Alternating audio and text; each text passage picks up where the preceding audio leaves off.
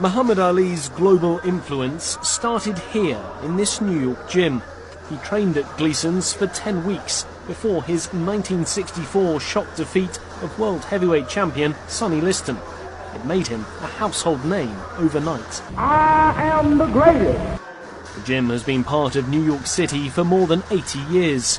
During his lifetime, Ali became something of a regular, training here for 6 other fights and visiting the gym on 20 other occasions. John Douglas competed at the 1996 Olympics in Atlanta. Ali was watching his fight ringside. Oh wow, it was amazing. Everybody forget what they're doing and they're staring at him. Nobody want to do anything ever.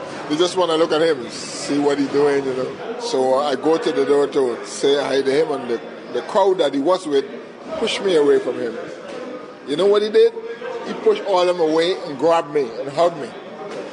That thing bring tears to my eyes. Many of the boxers and trainers here have similar stories of Ali's warmth, his caring attitude. Bruce Silverglade is the owner of Gleason's gym.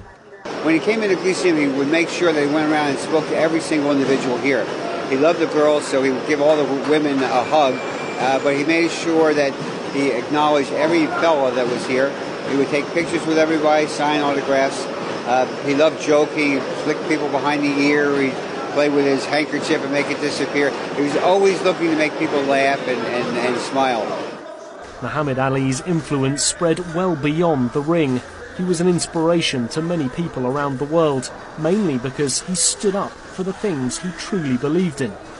Ali campaigned for the civil rights movement, opposed the Vietnam War, and converted to Islam, changing his name from Cassius Clay in the process. All of it helping to spread his influence far beyond the world of boxing, to people like former boxer and trainer at Gleason's gym, Gary Mantle. Muhammad Ali and some of the other greats, they really helped me to overcome certain things that I've been through in my life. Got my college degree, successful business career. So it all genesis, so to speak, through boxing and through his influence. Elsewhere in New York, the famous Apollo Theatre in Harlem has honoured the boxer, while a street next to Madison Square Garden, a landmark boxing venue, has temporarily changed its name. His childhood home in Louisville, Kentucky, has attracted fans from around the world in the week since his death, and he'll be laid to rest in his hometown cemetery on Friday. But it's perhaps in the ring where he'll be remembered as the greatest boxer, influencer, and champion of civil rights. Nick Harper, SABC News, New York.